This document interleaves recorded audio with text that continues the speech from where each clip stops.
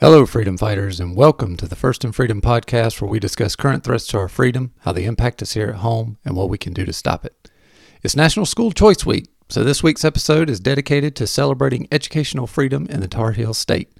It's your child, your choice. I'm your host, Jason Phibbs, and we're taking freedom back. Freedom is a fragile thing, and it's never more than one generation away from extinction.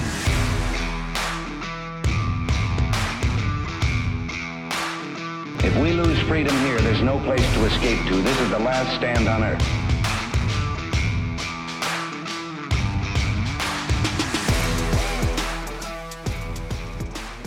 So what is National School Choice Week? Well, according to schoolchoiceweek.com, quote, created in 2011, National School Choice Week is a not-for-profit charitable effort to raise awareness of effective K-12 education options for children. We focus equally on traditional public schools, public charter schools, public magnet schools, private schools, online schools, and home schools. By researching and developing comprehensive and unbiased web-based resources, we work year-round to help parents better understand their school choice options and navigate the process of finding schools or learning environments that best meet their children's needs, end quote. And you can find that again. That's on schoolchoiceweek.com. That's sort of a great national site to go to, and they have a ton of information and resources there you can take advantage of. But this week, the 23rd, through the end of the week, I guess the 29th, is National School Choice Week, and so we want to celebrate that here on the show today. One of the ways I want to do that is by sharing my own school choice story within my family. So one is when my wife and I guess really even before we got married, when we just were, talking about marriage and talking about children and things of that nature. Though we were both raised in public school, we knew that we wanted wanted our children to go to Christian school. And obviously that was rooted in our values and beliefs. And we knew that was something that we had missed in our own education. We saw a big gap in that, in seeing Christ at the center of everything, and knowing the influence that Christianity has had on our nation and really on the world, obviously. So that was something that we wanted to be grounded in and wanted for our children. So when our two boys came along, we sent them to a local private Christian school.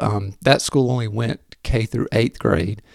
And so they went there, and again, we appreciated the opportunity for them to be there and the type of education that they were getting. Once they got to 8th grade, obviously we, really all along we were thinking about, okay, what are we going to do for high school? It was kind of a running joke between my wife and I every year. It was like, okay, we've only got 6 years left. Okay, we've only got 4 years left. And so we ultimately decided to homeschool for high school. We live in Stanley County is a pretty rural area. There's not a lot of options out there, and we had done some looking around, but ultimately we thought that homeschooling was best for us and for our children. So we used a series of resources for that, and I'll link these resources in the show notes so that you can check them out later. But one of them is HSLDA Online Academy, so that stands for Homeschool Legal Defense Association. They're a great organization up in Northern Virginia. Obviously, not only do they do a lot of legal work on behalf of homeschoolers, but they've also set up an online academy, which I believe runs from 7th through 12th grades. And so that's where our children took advantage of some of that. They also had AP classes through HSLDA Online Academy. Our kids both took advantage of Stanley Community College, so we did some classes there. One of my sons did Liberty University Online Academy. So Liberty University out of Lynchburg, Virginia, obviously they're the largest private Christian university in the world. They have a K-12 academy as well. And so he did dual credit enrollment classes through there. And so that was got a lot of benefit from that as well. Other resources that are out there, we used Bob Jones University textbooks. We used Veritas, other different, really that's the beauty of homeschooling, right? Anything you want to use, you can use. And so my wife did a lot of work to put together good resources for them to take advantage of to aid their education. After their sort of public, or after their K-12 education, they both went to private Christian colleges. My oldest went to Patrick Henry College in Northern Virginia, which is essentially where the HSLDA online academy is hosted, or at least where that association is based. And so this small private Christian school up there, I think they only have about 300 or so in enrollment, but right outside of D.C., and they do a tremendous job of putting kids into high academic institutions, and then for graduate school, that is, and also within D.C. And then my youngest is finishing up at Liberty University, and so he's getting a degree there. So both, again, we've done Christian education all the way through to the very end. And, so the question becomes, how do you do that? Maybe Jason, you're rich and you can do that or whatever. I'll be the first to tell you, I'm definitely not rich.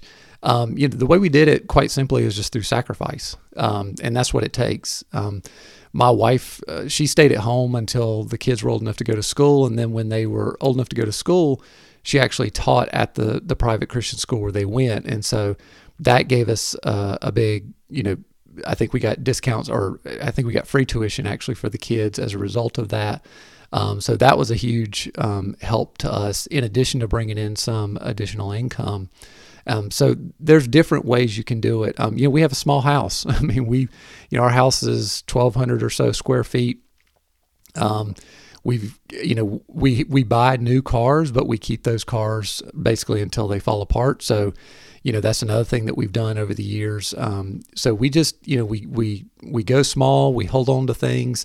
From a vacation perspective, we never did a lot of big fancy vacations. We would go to the beach every now and again. And, we went to places like Williamsburg, and we did take a trip to Disney once as a family, which was a great opportunity. But bottom line is that, we were always sacrificing. We knew that these expenses, whether it was specific to private school or even if it was just saving for college, these were things that we cared deeply about. And, we put our money where our values are, essentially. I'm sure you've heard people say before, that if you want to see what someone values, look at their checkbook. And that's the way we've tried to live. So it wasn't easy. We had to make sacrifices to do that. But God was gracious. God has provided very faithfully to, help us live out His word. And so that's something that I just believe very strongly in, is that when you do whatever it is that God is calling you to do, that He's going to make a way for you. And again, that doesn't mean it's easy, but you will get through. After that, I guess sort of thinking about, after our own children, as they're sort of, moving on and starting to get out on their own, and deciding sort of how they wanted to live their life. And my wife and I now are, kind of thinking past that. We had always been very passionate about Christian education. As I mentioned before, my wife taught in a few Christian schools. I love teaching as well, and have taught in different capacities, whether it be in my job or at church, etc. And so Christian education was something that we always wanted to be a part of. And we've always sort of dreamed of an opportunity to do that. Well, in the end of 2019, we decided that we were going to move forward and pull the trigger and finally start our own private Christian school. And so going into 2020 in the year of the pandemic, of course, don't tell me God didn't have a sense of humor. We started Heritage Classical Academy here in Albemarle, North Carolina, and we just started with kindergarten, and we're adding a grade each year. So we did kindergarten in 2020. We added first grade this school year, and then of course next year second grade, and so on and so forth. So, with Lord willing, and local people interested, this is something that we love to do and are so excited to be able to do and just be a part of for however long it lasts. So, not only educating our own children within the faith specifically, and providing that sort of Christian foundation from a school choice perspective that we thought was best for our children, we've seen the challenges and the struggles for other families, and we want to make that accessible for all. So the mission of our school, and again, I'll provide a link to our school website in the show notes for those who want to check that out. Regardless of where you are, because if you're in another part of the state, you may want to start your own school to that effect if you don't already have one there in your area. But the mission of our school is to provide an excellent Christ-centered classical education to the children of Stanley County. And we've got 5 core values that we center around. One is Christ-centered, and that's self-explanatory, and I've talked a little bit about that. Second is classical curriculum. And so we follow sort of a classical model, and I won't take time here to go all into that, but there's a lot sort of behind that methodology, and it's rooted in classical traditions and sort of how people were educated before the progressive era came along in the early 1900s. So this is really more of the traditional mode of education than what we consider today, what we call traditional education now. The third core value is parental partnership. And by parental partnership, one of the things we know and the research shows is that the key to academic performance and attainment for a child is parental involvement. And so we believe in the dignity and the authority of the parent, that God has established the parent as to be the key person responsible for a child's education, not the school, not the government. It's not our job. We are helpers. We are to come alongside parents and help them do what God has entrusted to them. And so that partnership between the parents and the teachers, the parents and the administration is so important. And we want that to be a collegial, friendly, cooperative relationship, not one where we're adversaries. It's not, us against them. We are working together to help their child. So parental partnership is key. High expectations is the fourth one. And by high expectations, I don't mean, we expect everybody to get A's or that we expect everybody to be a genius. That's not what we're talking about. What we mean by high expectations is that everyone does their best, whether it be student, teacher, parent, whomever it is that is involved in the child's education, that everyone does their best. And so that's essentially all we expect out of the children, is to give it their all, to do everything for the glory of God. And then finally, the last value is affordable access. And again, this, as I alluded to before, is key for us, is that we want this type of education to be available for all families, not just those who are wealthy or who have resources. So thanks to programs like the state voucher program here in North Carolina, the North Carolina Opportunity Scholarship, and you'll hear more about that, that allows us to help defer or defray the cost and make it affordable for everybody. So we have a income adjusted tuition scale. And so depending on how much you make, we adjust your tuition according to your income. And then the Opportunity Scholarship helps with funding as well as donations from partners, in the area. So if this is if this is a mission that you believe strongly in and you would like to help us in that mission, we'd love for you to contribute to that, and would certainly value your donation. So the website for our school is myheritageclassical.com. We're now enrolling for next year, grades kindergarten through second grade for the 2022-23 school year. So that's essentially our school choice story, that, for us, valuing a Christian education, wanting to provide the opportunities that we wanted for our children, not having to fight a lot of the cultural wars that are out there, that you sort of see on a day-to-day basis. That was the decision we made, and so we took actions and made sacrifices that allowed us to do that. And so with the freedom that we've been given, by our federal and as well state constitutions, that has afforded us these opportunities. So that's what we want to highlight today. So now let's get to news you need to know.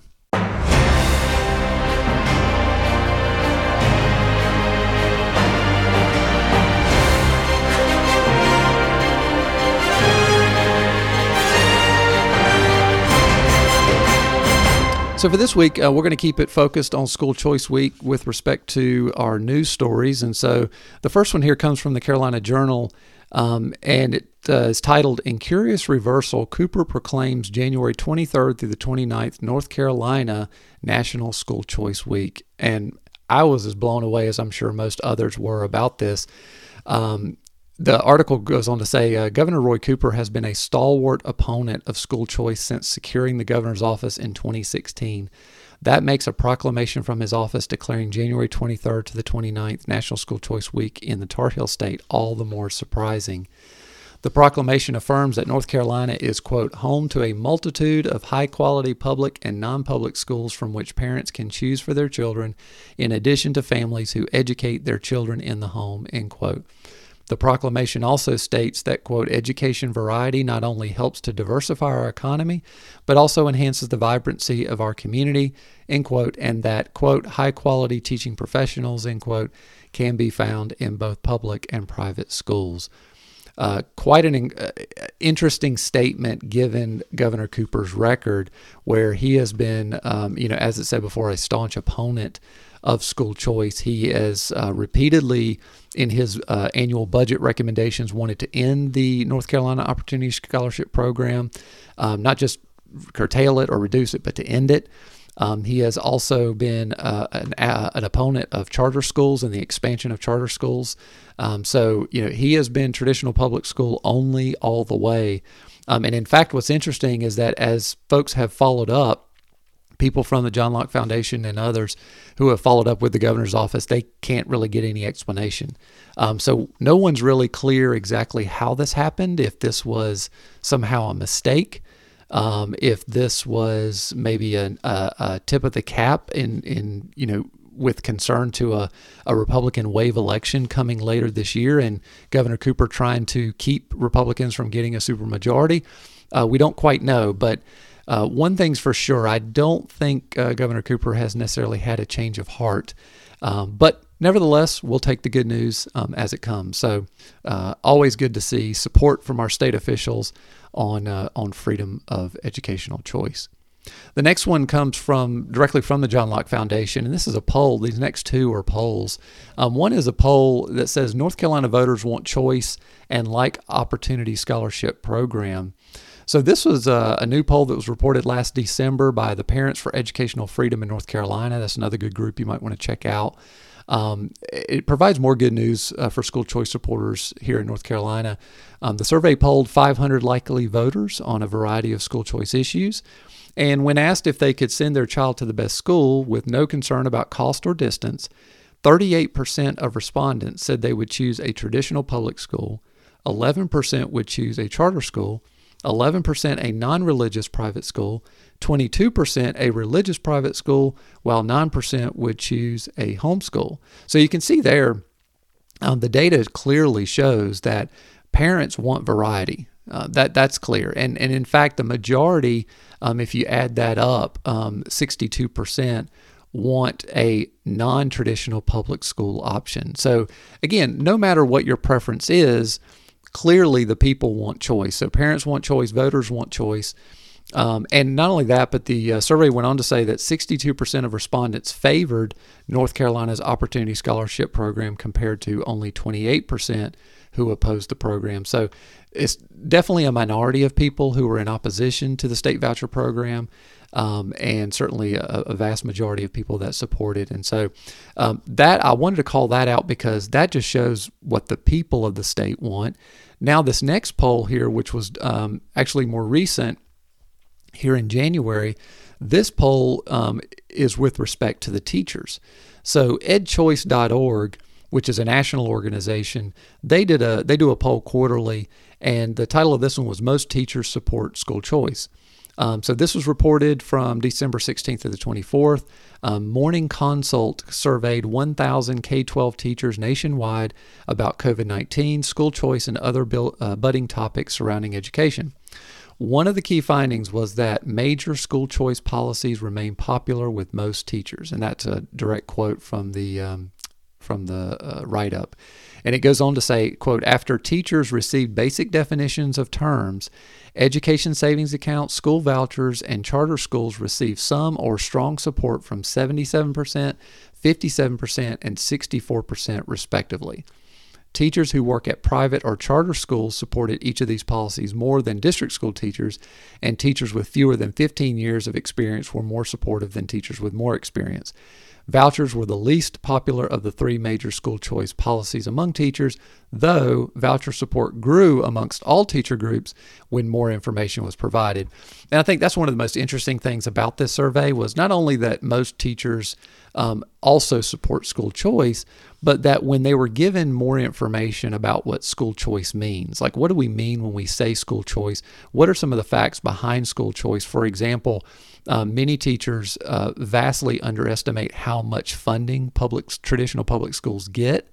And once that information was shared, once they learned more about state voucher programs and how they work, the numbers or the percentage of those teachers who supported those programs increased across the board. So as normal, information certainly helps. Information is power, and information helps people understand what's going on.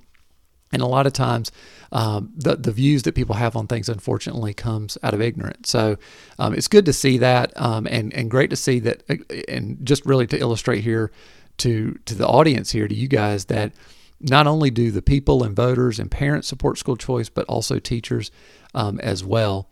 I went in did a little bit of data pulling of my own, and this was really just to see the growth of school choice in North Carolina. So as I've said on the show before, in 2010, Republicans took control of the General Assembly, both House and Senate, for the first time in 100 years.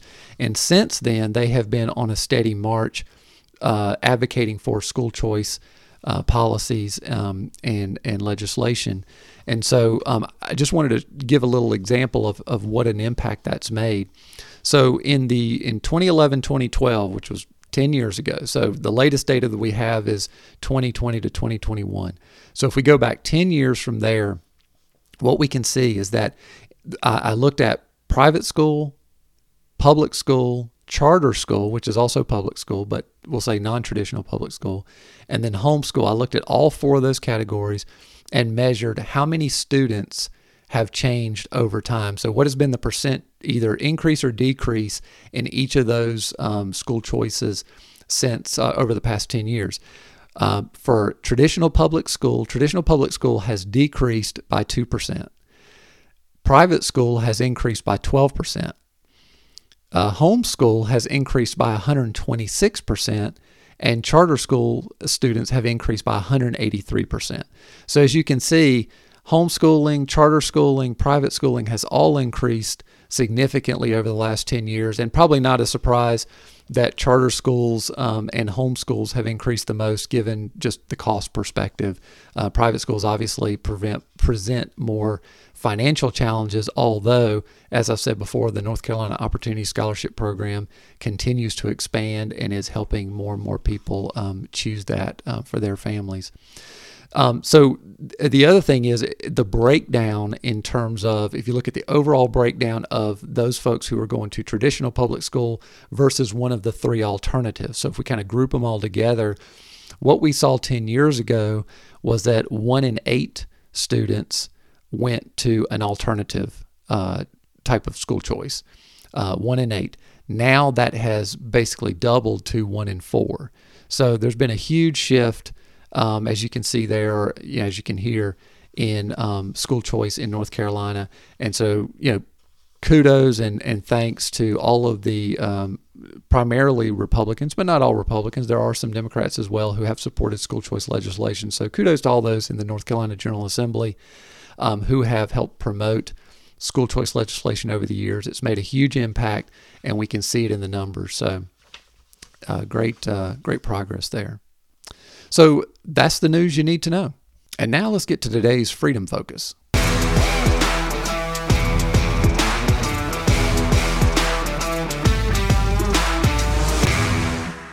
In today's Freedom Focus, I'm honored to be able to play for you an interview I did with Dr. Terry Stoops on school choice in North Carolina. Just to give a little bit of background on Dr. Stoops before I play the interview, Dr. Stoops is the director of the Center for Effective Education at the John Locke Foundation. Before joining the Locke Foundation in 2005, he worked as the program assistant for the child welfare education programs at the University of Pittsburgh School of Social Work. He taught English at Spotsylvania High School and served as an adjunct instructor in professional communication at the University of Mary Washington. During his doctoral studies, Stoops was a research assistant in the Department of Leadership, Foundations, and Policy at the University of Virginia School of Education and Human Development. He is a co-founder of Carolina Charter Academy, a public charter school located in Angier, North Carolina. In 2021, he was appointed to the North Carolina Charter School Advisory Board by Lieutenant Governor Mark Robinson, that is. Dr. Stoops earned a bachelor's degree in speech communication from Clarion University and a master's degree in administrative and policy studies from the University of Pittsburgh School of Education. He earned a PhD in social foundations of education from the University of Virginia School of Education and Human Development. He received a certificate in education finance from the McCourt School of Public Policy at Georgetown University. So thankful to be able to spend some time with Dr. Stoops. And so check out this interview. Dr. Stoops, welcome to the First in Freedom podcast. Thank you for your time today. Thank you so much for having me. I guess let's just start off with some foundational questions with respect to school choice. So first of all, based on your experience and research, what would you say is the goal of school choice advocates overall? Well, that really varies depending on which advocates you talk to. And you find that many of the advocates in the school choice space are looking to ensure that one segment of the school choice side is given the ability to give parents the access and resources to be able to attend those schools. So you have school choice advocates for homeschools, for private schools, for charters, public charter schools, and they really want to see those sectors expanded, and for very good reason. I mean, those are different means by which parents can access school choice, and they all have their advantages and disadvantages. But for me, the goal of the school choice movement should really be to expand school choice across all sectors. In other words, to ensure that school choice is available both in the public and the private and the homeschool spheres as much as possible, and to ensure that parents have as much access and resources at their disposal to be able to access those different options. Because you find that some types of school choice work better in some places than others. I think if you look at rural communities, for example, there may not be as many private schools in those areas. And so talking about a aggressive expansion of school choice, private school choice in a rural community would seem kind of silly to a lot of individuals.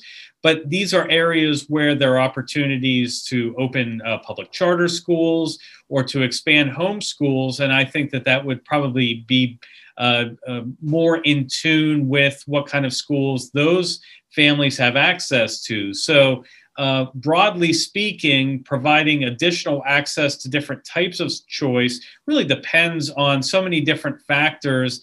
And it should be the goal of the school choice movement in general, just to make sure that choice is generally available to parents, as much choice as possible with regard to whatever types of choices they will have available in their respective areas.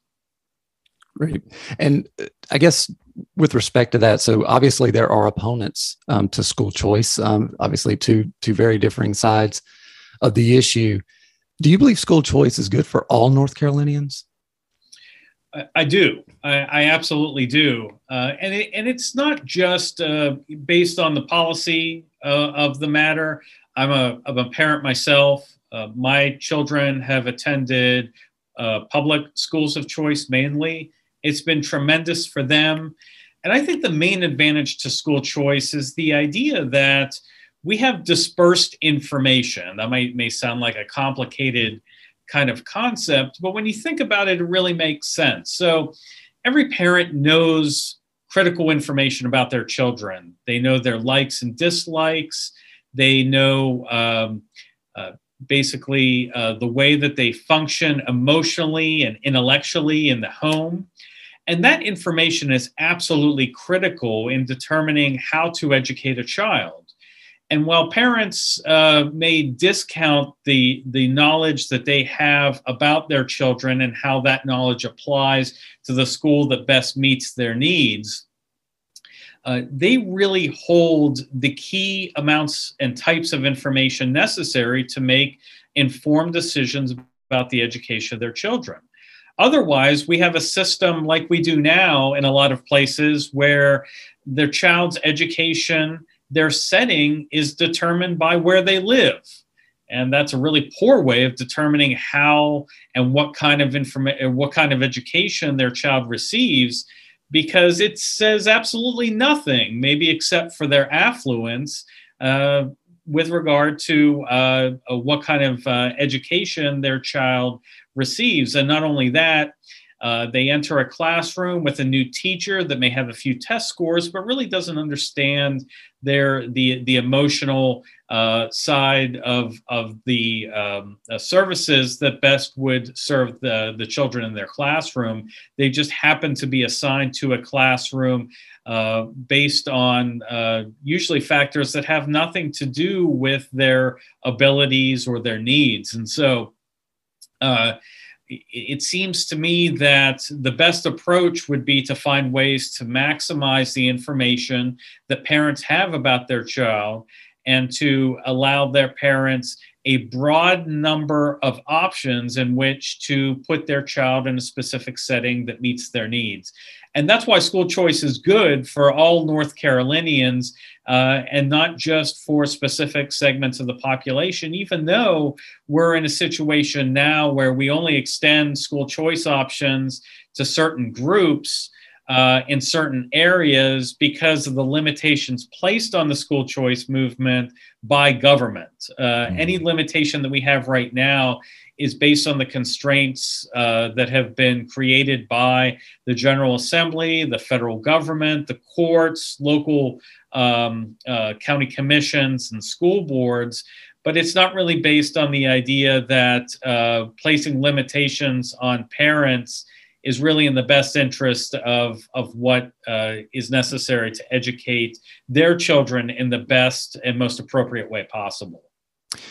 Right. And so to your point, and I totally agree that school choice gives parents the opportunity to choose what is best for their child, and they know better than anyone else what is best for their child. School choice advocates also propose or I guess argue that school choice or school choice options improves the overall quality of education as well. Do you agree with that? And if so, how does that happen? Well, it really does, and we have some research that tells us that there is an effect that school choice has on public schools in their vicinity. We have 27 studies, and these are studies using the most rigorous methods. These are random assignment methods that focus on public school students' test scores when there is choice available within that area. And 25 of those show positive effects on public school test scores, not just the test scores of students moving to a school of choice. Part of that is a function of competition. We know that as there is increased competition for students, there is a greater awareness by traditional public schools that the funding follows the student, and therefore, in order to be financially viable, you have to attract students, and that means making adjustments to their own program to ensure that they're attracting students. As parents become more aware of the test scores that are out there, the information available about test scores, they become more cognizant of the ability of the schools to be able to produce good outcomes for students. And that is really, I think, something that we discount a lot when we talk about the ability of public schools to compete with schools of choice, is that the amount of information about test scores is more readily available than it has been ever before. And so that actually increases the competition. It increases parental awareness of how different schools perform and allows them to make different parents to make different decisions based on information that before was very difficult to find. I think one of the things that the Republican General Assembly did a few years ago, which was absolutely critical, I believe, in increasing the amount of competition and making parents more informed consumers of schools, is to incorporate an A through F grading system for schools. And it's not perfect. And there's always debate every year that we're going to change the formula to that we use to grade schools. But before, we used some of the most confusing labels for schools and how they were performing. And now we have them A through F. And this is only for charter and traditional public schools, but still is a very, very good guide to how schools are doing and has really increased the stakes when it comes to competing for parental dollars in areas where there's a robust school choice marketplace. And I guess to the grading system aspect, that triggers sort of a thought in my mind around apples to apples comparisons, right? Because like you said, we want to give parents the ability to see not only the options that they have, but the quality of those options. And so are you aware of any efforts that either may have been tried in the past or people may be looking at now to try to bring some type of a comparison, not only within the public schools, but then also the non-traditional public schools as well, to sort of get that comparison, whether it be private school, charters, et cetera? Yeah, and this is something that we've debated for years about whether, for example, a private school should have to take the tests that are mandated by the state. And I absolutely don't think they should, because they're not good tests. And so why should we subject private schools to bad tests? Exactly. I think there are ways to come at comparability that we can talk about. But right now, I don't think asking home and private school students to take state tests makes a whole lot of sense in helping us try to compare how these sectors are performing. I think a better approach would be to look at the tests that are taken by homeschool and private school students. These tend to be nationally normed tests. Tests that I think most people trust, like the Iowa Test of Basic Skills, the California Achievement Test, tests that have really proven their worth over the decades. I mean, I took the Iowa Test of Basic Skills when I was a young kid. It's still around. It's still used by a lot of private and homeschoolers. These are the tests that I think that our public school students should be taking. They should meet the private and the homeschoolers where they are, rather than asking the home and private school students to meet where the districts are. Because right now, the state testing program that we have with state tests that are developed by the state, I think no one is really satisfied with that approach except for the state. And I don't think a lot of teachers are satisfied with it. Public school teachers really dislike the state testing program, and for good reason. The tests are, I think, a very poor gauge of how students are doing.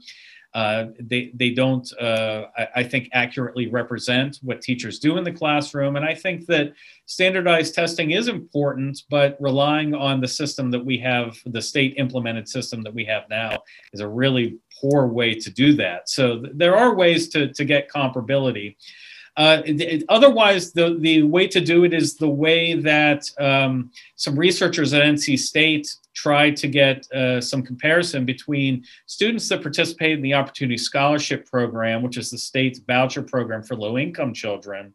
Mm-hmm. And what they did was they administered a test to those students and to willing students in school districts, and then were able to compare the two. And they found that the Opportunity Scholarship Program was really benefiting the students that were participating in the program as compared to a group that were in the district schools. And that was a very difficult approach. And I think while it was worthwhile to have that information, it's something that can't be done regularly because of the difficulty in getting districts to volunteer to administer an additional test to their students that could then be compared to private school students. Right. Yeah. And I know there's already a lot of complaints among public school parents about the number of tests that the kids have to take today.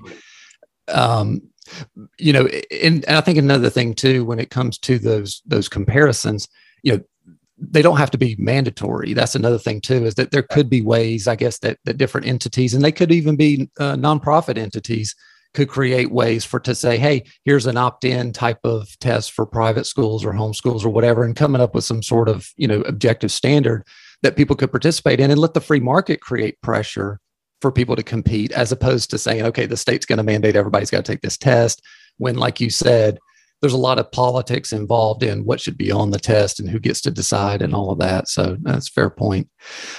So I guess moving into the progress that's being made with respect to school choice, we finally have a state budget this at the end of last year, which I know it's taken a few years to get one from Governor Cooper, but managed to squeeze one out. Would you mind just taking a few moments to share the progress that was made in that state budget with respect to school choice? Sure. And without a doubt, it was a long time coming. I think, those of us that work in the General Assembly or around the General Assembly thought that, the session went way too long. So we were ecstatic to see the changes in the budget. Increase in the Opportunity Scholarship Program was $49 million over 2 years.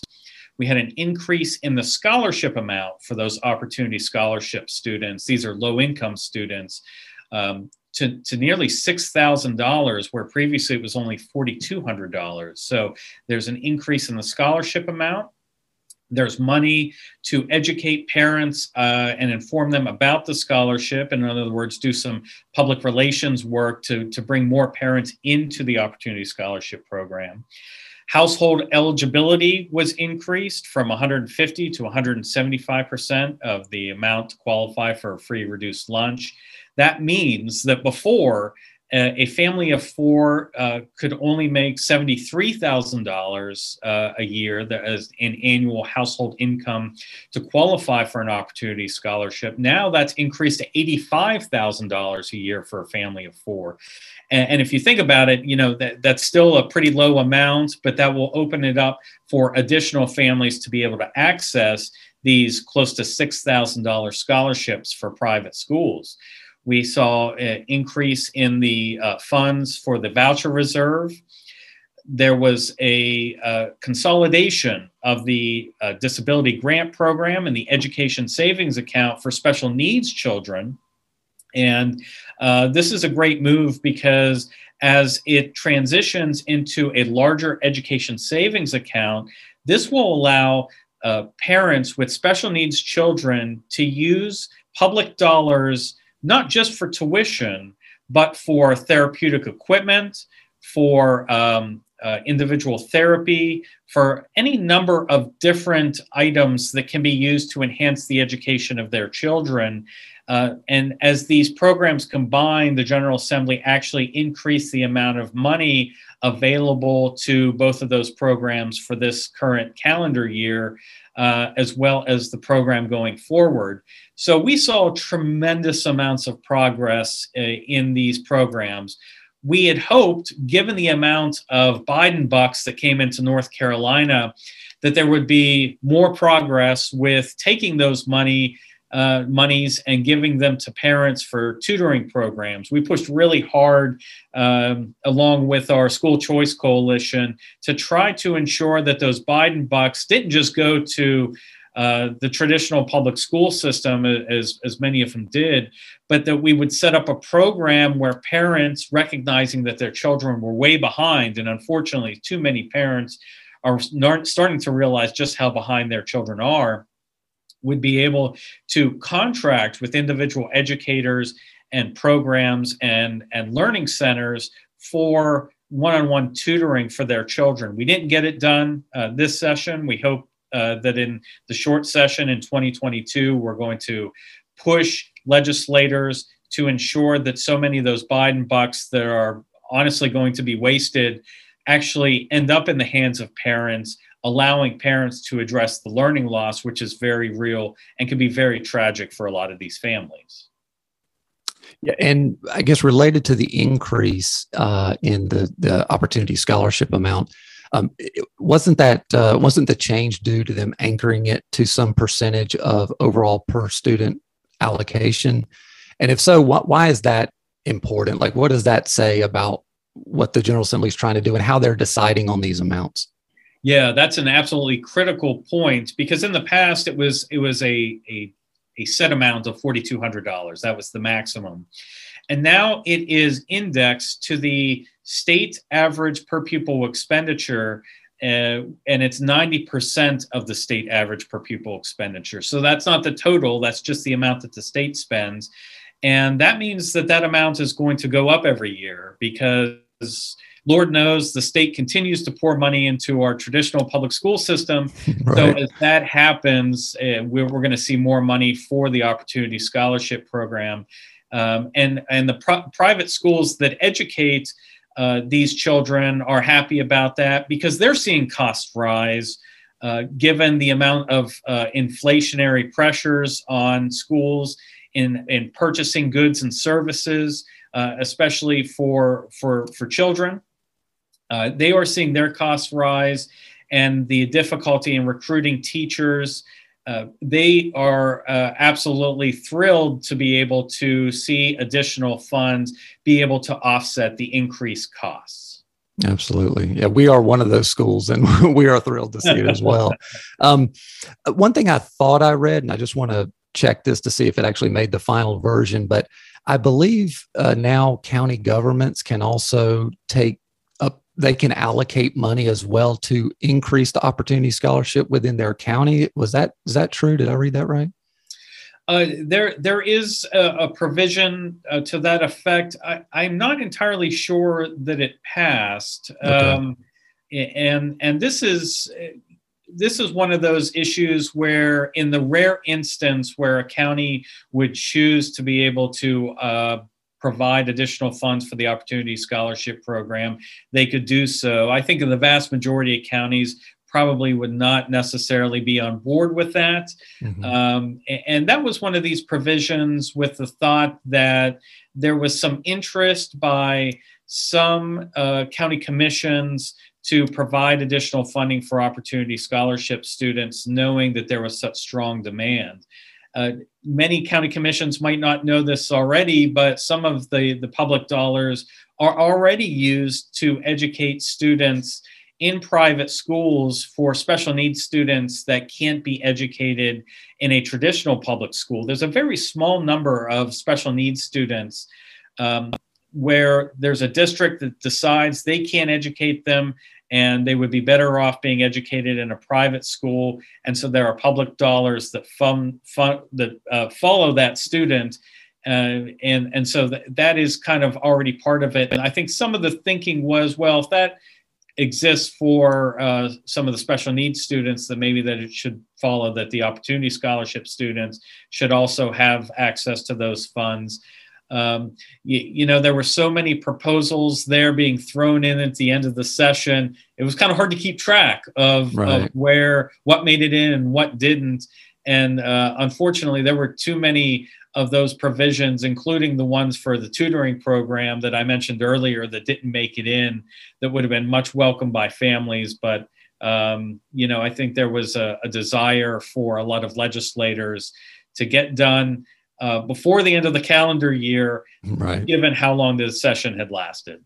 Yeah, and I only bring it up because I want the audience and the folks out there within the respective areas to be aware of the opportunities that they have locally to continue to promote school choice, and that even within the local governments, the counties are allocating their own dollars towards education, which is adding up to that total per student expenditure. So any opportunities that they may have in order to influence that, I think, is something that people at least should advocate for if they feel strongly about it. Moving on to some of the objections, because there certainly are objections out there to school choice. I wanted to reference an article that I found from North Carolina Policy Watch. And for those in my audience who aren't aware, North Carolina Policy Watch is probably, I don't know if you would say this, Dr. Stoops, but one of the leading progressive organizations within our state, promoting progressive ideas, et cetera. But they had an article called 9 Ways in Which School Choice and Its Overzealous Backers Are Harmful to North Carolina Public Schools. And in there, they detail sort of a series of objections as to why they think it's bad. So I'm just going to kind of highlight a few of these, and I'd love to get your response. So one of them centers around this idea that for all the criticism of traditional public schools, they would be so much better off if we would just stop diverting money away from them to these alternatives and spend that money in the public school where it belongs. What do you say to that? Well, we had decades in North Carolina where there were no alternatives. You look at North Carolina before charter schools, even before homeschools were officially legalized in 1985. And private schools were a small fraction of the total student population. And the question was, were they better? Were those schools doing a better job of educating students? Were there schools that were universally systems that were universally high quality? And the answer is no. I mean, the unfortunate part, and you go to some of these areas in North Carolina and you find that they have been undereducating or miseducating children for generations. And they have had a tremendous amount of dollars thrown at them through the years. We have, and this is the one point I think that is often missed. We have one of the most progressive systems of funding education of almost any state in the nation. In other words, if you go to a low-income area, an area with a lot of students that qualify for a free reduced lunch, a lot of students that are special needs, they receive a tremendous amount more than students in more affluent areas from the state. And in fact, the state is able to offset differences in the local property tax collections in a way that ensures that students are receiving a whole lot more money in those difficult to teach, difficult to learn areas. And we're not seeing any improvements in those areas, and we haven't for generations before school choice. And we are starting to see, because of charter schools and private school voucher programs and the increase in homeschooling, some very positive signs in student performance. So, there's just a lot of talk about the power of money to be able to transform education and improve it. And in rare instances, it does, but those instances really are rare. And the idea that we just need one more dollar to improve education is really a silly idea, is an idea that is born from a system that is addicted to taxpayer dollars, and yet it cannot tell us how many dollars are necessary in order to achieve this ideal state of education, adequate education for all children. Instead, it's a perpetual ask where no dollar amount is ever enough. And that might be more of a rant than an answer, but it's one of the frustrations that I have, not only as an education analyst and a researcher, but as a parent, that no dollar amount ever seems to be enough. And no one can ever give enough. And only if we take as many dollars from others as we can to give to the public school system will they ever be satisfied. And then they probably won't be at that point either. Yeah, exactly. Well, and you mentioned a couple of good things there. One is we do have sort of a, if you want to call it a control group, there was a time when you didn't have all of these options and all the money was being spent on traditional public education, and it wasn't better. And so and in fact, I think the fact that it wasn't better is exactly what prompted the school choice movement. As parents started to wake up and say, there's got to be a better way to do this. My child's not getting the education I want, with respect to wherever they were. So I think that's important. Also, I think you alluded to the fact that, the data does not show, or the data shows that there is no, or if any at all, very little, and I believe it's no correlation between educational achievement and dollars spent per student. I mean, we know the DC public schools, I think they have some ungodly amount, like $20,000 or something crazy per student. And they're some of the worst schools in the country. So the money doesn't necessarily make the difference. And even if it did, like you said, they cannot give you a dollar amount to say, well, if we only had this amount, then we would be better. And I think we also know that charter schools and non-public schools or private schools operate on, quite frankly, a much lower amount per student and often with better results. So yeah, it's very interesting about the money argument. It's an easy one to throw out there, and it certainly gets attention, but the data doesn't bear it out. The second objection here is that it's this idea of sort of a performance bias. So school choice advocates argue that students in charter schools and private schools are performing better than traditional public schools, and therefore, hey guys, come over here, we've got something better for you. And the North Carolina Policy Watch argues in their article that, well, that difference, you're just cherry picking. The differences between non-traditional public schools and public schools is just a function of geography and affluence. So people who live in rich areas with, solid traditional families, they're doing better, et cetera, versus it having anything to do with the schools they're going to. What do you say to that? Well, I mean, let's be clear. Sometimes it is. I mean, sometimes affluence makes a huge difference in how a school is performing. And it's hard to pin down exactly why that is, but parental involvement and parental engagement has a lot to do with that. So one would think that we want to increase parental engagement as much as possible in order to try to take some of those benefits for all students. But we have empirical studies. These are random assignment studies, and these are studies that essentially control for all of those variables. They control for geography. They control for socioeconomic status. They control for all of the factors that may play a role in advantaging one group against another. And in those studies, we find that students in schools of choice are performing as well, if not better, than students in traditional public schools. We have 17 studies that focus on test scores.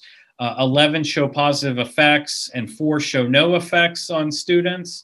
We have 7 studies that focus on educational attainment, things like graduation rates, college going rates. 5 show positive effects. This is when all of those variables like geography and affluence are all equal. And we can determine what is really having the effect on students. And the thing that is having the effect is access to the school of choice. That the school of choice, when all things are held equal, are ensuring that students are attaining more, they're having higher test scores, as well as a number of other benefits. For example, we know that there is no evidence that students, say, that are attending a private school or a school of choice are necessarily any less engaged civically. And they're not voting less. They don't understand less about the United States. In fact, anecdotally, even if we put all this rich research behind and aside, most of the private school students that I talk to know a heck of a lot more about this country and are a heck of a lot more civically engaged than students that are coming out of traditional school districts. We know that there isn't any evidence that private school choice programs necessarily lead to racial or socioeconomic segregation. Instead, these schools tend to actually increase integration, and there are lots of mechanisms by which that occurs. But the truth is that when the research that holds all of these other variables equal tell us that private school choice in particular has tremendous benefits for the children that attend those programs. And this is really the gold standard of research. These aren't research studies that are being done on the fly by individuals who are not necessarily understanding solid research methods. These are really the gold standard in social science research that tells us that these students truly are benefiting from school choice. And it's really refreshing to see so many individuals now engaged in school choice research, and they are finding again and again that the research that we've had over the last few decades on private school choice programs continue to affirm the fact that they're beneficial for students. Yeah, that's great to know. And I think you raised a point right at the beginning of that I think is important too, that I don't think any school choice advocate is saying that all charter schools are better or all private schools are better.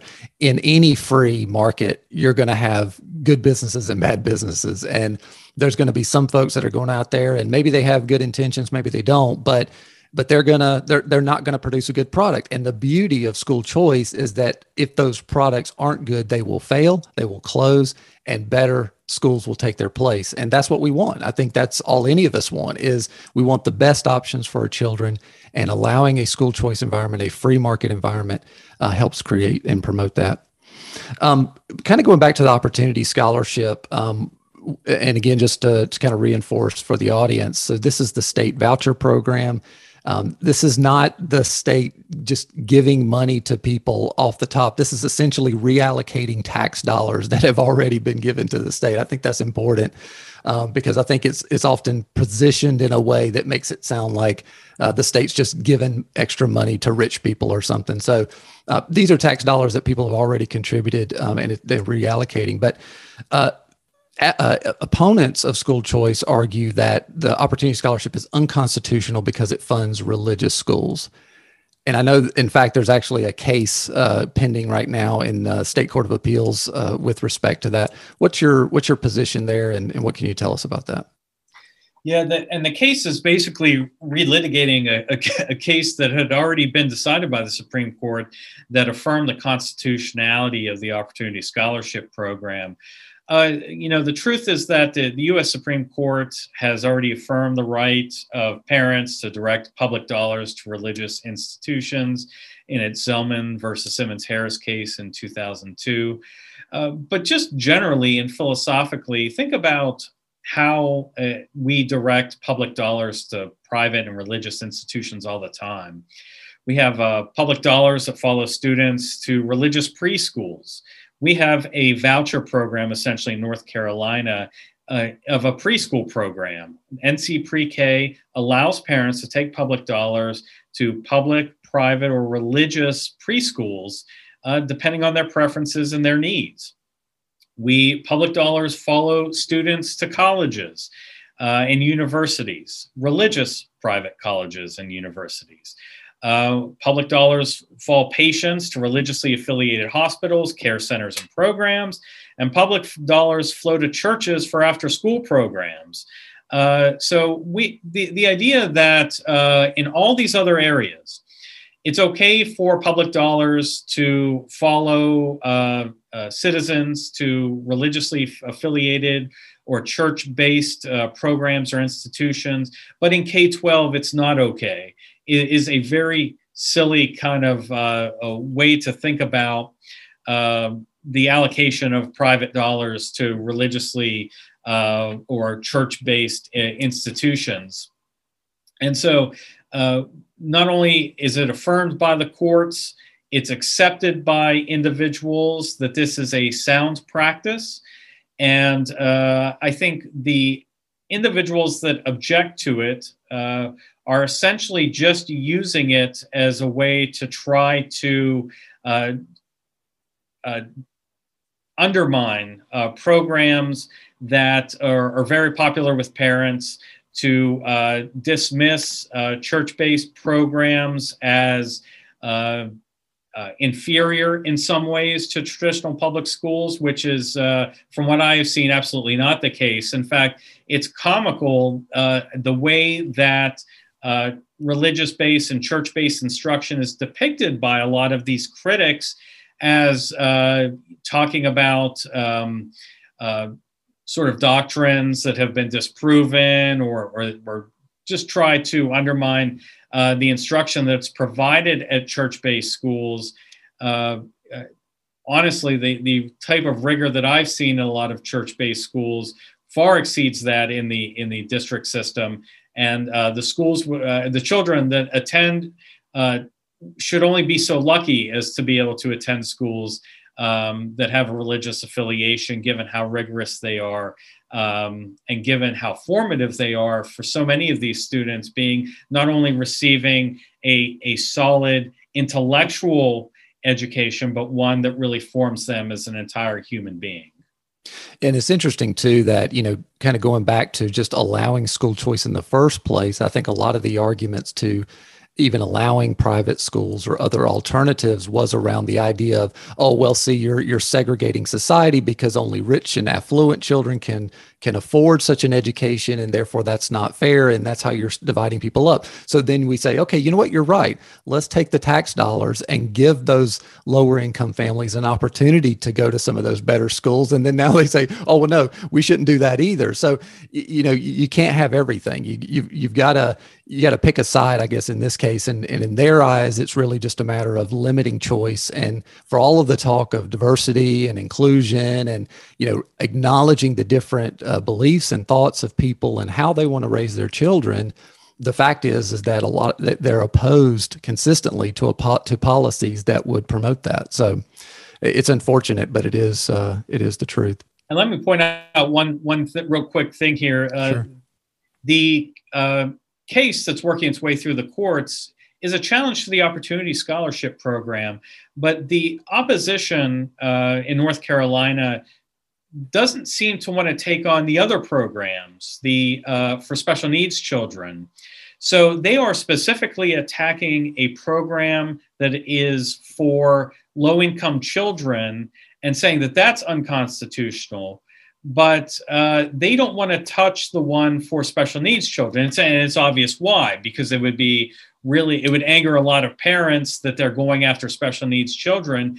And the question should be, why is the left comfortable going after one and not the other? And does the left truly believe that the Opportunity Scholarship Program is unconstitutional, but really doesn't really have a problem with the one for special needs students? And so this is one of the many ways in which there are mixed messages coming from opponents of school choice, and specifically when it comes to those who are challenging the state's voucher programs, that they're okay with attacking low-income children, but they are not okay with attacking special needs children. That's a great point. Any other common objections that you've run into over time that you think are worth mentioning? Well, I've come across a lot of objections. I don't actually think any of them are worth mentioning because I don't think there's a whole lot of validity to them. But you hear objections to things, as I mentioned earlier, racial and socioeconomic integration, of civic engagement, of educational attainment. And we have all the research in the world that tells us that not only do private school choice programs not worsen any of these outcomes, they actually improve students and these outcomes in these different areas. So one complaint that we hear a lot about homeschoolers is that, for example, they're not, they lack the social skills to be successful in society. I think that's a joke. So, you hear these objections that have just kind of, they have been around for so long, and they have been thoroughly debunked by research, but so many parents and so many individuals, and especially so many politicians, still hold on to these mistaken beliefs about the so-called detrimental effects of school choice, when the reality is that when you talk to parents, when you look at the research, when you talk to school leaders in private schools and charter schools, you start to realize that a lot of the objections we've heard to school choice programs in the past really don't play out. And so it's hard to take a lot of these objections seriously.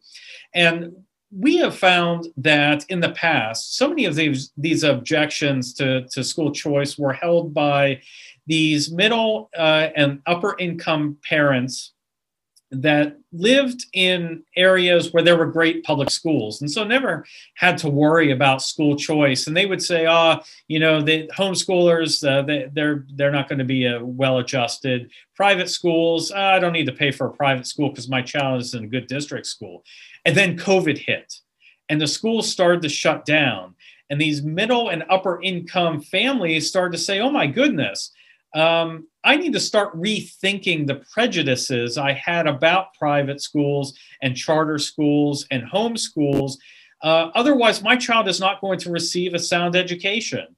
And that is where I've seen the biggest transformation, that all of these myths that the upper middle class and perhaps even the upper class had about school choice started to go by the wayside once they had to start accessing school choice for their children during the pandemic. That is the absolute transformation that the pandemic has had on the school choice movement, is that the myths that were maintained by those who were already in good private or good public schools started to wither away once they started to recognize that their very good public school wasn't going to reopen and that they needed to find choices fast. And this group of parents started to recognize that school choice was good for everyone, not just special needs or low-income children, but their children would benefit from school choice in ways they never imagined possible. Yeah, so glad you mentioned that. It definitely has been transformational, and it's also nice to know that at least one good thing has come out of the pandemic. Yes, so yeah. That's nice. So with all that said, and obviously a lot of progress has been made over the years, as we've mentioned here, what are the next best steps or the next best steps for school choice going forward? What things do you think we need to do to continue to make progress in this area? Well, the first one might sound a little weird, but this year I think we need to celebrate. And what we need to celebrate is the fact that this year, North Carolina is going to hit a milestone where 1 in 4 children in this state will enroll in a school of choice. That is, 1 in 4 children will be in a home, private, or charter school. That is a remarkable achievement for a state that just a decade ago was barely finding 1 in 10 in schools of choice. So this is a remarkable achievement for the school choice movement and everyone involved. And it's not just me, it's not just elected officials, it's families, it's grandparents, and it's the children themselves that have created a watershed moment in school choice in North Carolina. But from a policy standpoint, I think it's absolutely critical that we change the way we fund North Carolina schools, because right now we have a convoluted system that funds schools based on enrollments and basically dozens of other factors that make it almost impossible to understand where the money goes to educate students. We need a student-based model, backpack funding, where the money follows the student. Initially, it could follow the student just to district schools, but eventually that money should follow the student to whatever school the child is best educated at, and whatever school a parent believes is in the best interest of their child. Right now, we don't have a backpack or a student-based or weighted student funding model in North Carolina. We have a resource allocation model that's very difficult to understand, that really has needed to be revamped for decades now. We have started the movement in North Carolina to try to revamp the way we fund schools. We have had a lot of resistance from elected officials because it's scary, frankly. And there are a lot of elected officials that don't want to see a weighted student or a student-based model, because they know that if fewer students attend a district school, then those district schools will receive less money. They want schools to continue to receive their current amount of money, regardless of how many students attend that school. And we think that that is a really silly way to approach it. We would love to see a student-based model in North Carolina that really responds to the parents' desires and wishes, and really directs the money based on where the parent thinks the child should go, rather than just automatically sending money to school districts, because that's the way that we've done it for years. Yeah, and I think you hear that a lot among school choice advocates. I've seen the phrase a lot lately, fund students, not systems. Yeah. And I think that's ultimately what we're trying to get to there, which makes sense. What are the key threats to school choice in North Carolina? Well, it is they're the threats that really have always existed to North Carolina school choice movement. The teacher union, the North Carolina Association of Educators, is a staunch opponent of school choice. The North Carolina Democratic Party, of course, has been an opponent of school choice. And that's not to say that within the Democratic Party there aren't champions for school choice, because there are, especially in the Black caucus of the Democratic Party. But the mainstream leaders of the Democratic Party, which tend to be the wealthier white Democrats, don't like private school choice. They don't like homeschooling. They don't like charter schools. And they would love, if they were able to attain a majority in the General Assembly, place new limits on school choice if they could. So that is a couple of the political actors that are opposition to school choice. The mainstream media still doesn't like school choice. They're still suspicious of it. And they're really willing to, I guess, as an arm of the teacher union and the Democratic Party, play along in opposition to school choice and insist that it's damaging public education. So the mainstream media is still an opponent and will continue to be, although that's dying as well. So we'll hear less voices from the mainstream media in opposition to school choice as they're able to dedicate fewer resources into being opponents of school choice. And then there's a number of public school advocacy organizations in North Carolina that oppose school choice. Public Schools First NC, the Public School Forum of North Carolina. Again, these are organizations that are specifically designed to support the traditional public school system at the expense of everything else. And so it's natural that they're going to feel threatened by school choice, because so many parents are now taking advantage of the choices that are available to them, that they are going to feel threatened by them. I think as a state, though, we're seeing those voices really become the minority voices. They're starting to fade as more and more parents are demanding additional choices. And that is why I'm really hopeful about the school choice movement in North Carolina, is that despite all of the voices that are opposing school choice and how well funded they are and how loud and sometimes obnoxious they are, parents are speaking up.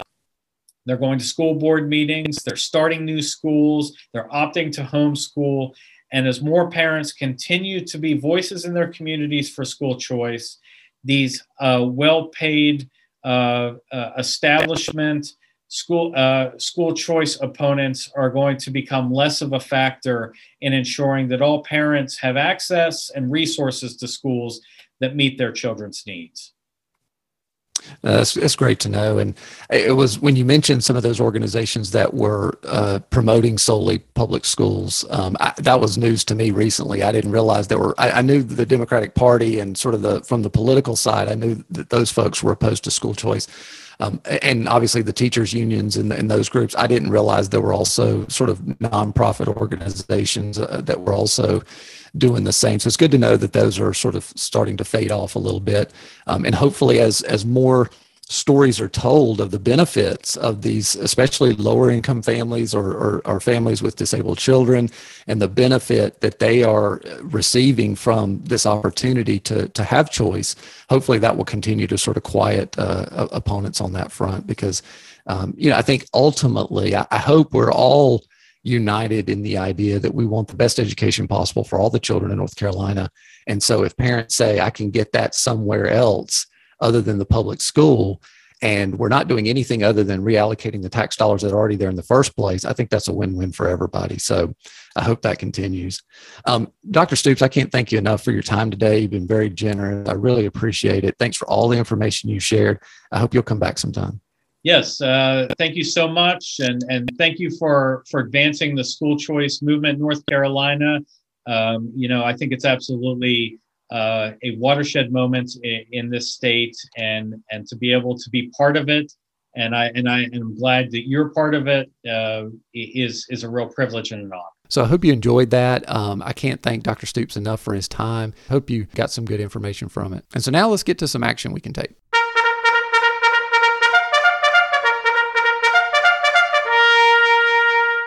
So in thinking about action this week, again, sort of keeping in our school choice theme, make sure you or those you love take advantage. There's a lot of school choice options out there. And as you've heard throughout this show today, we've made so much progress. There's so much opportunity. There's no reason for any family in North Carolina to feel trapped. And if you do, then I encourage you to seek out those who can help you navigate these choices. Certainly, feel free to reach out to me if you want. I will do anything I can to help. But the bottom line is to help families do what they think is best for their children, because parents know best. To kind of give some specific things here that you can do. One is education is your responsibility, at least, and I'm talking to parents here. Education is your responsibility, not the government's. So, think about that. You don't have to wait on government or any other entity to come along and do what's right for your children. You are the one that has been empowered to do it.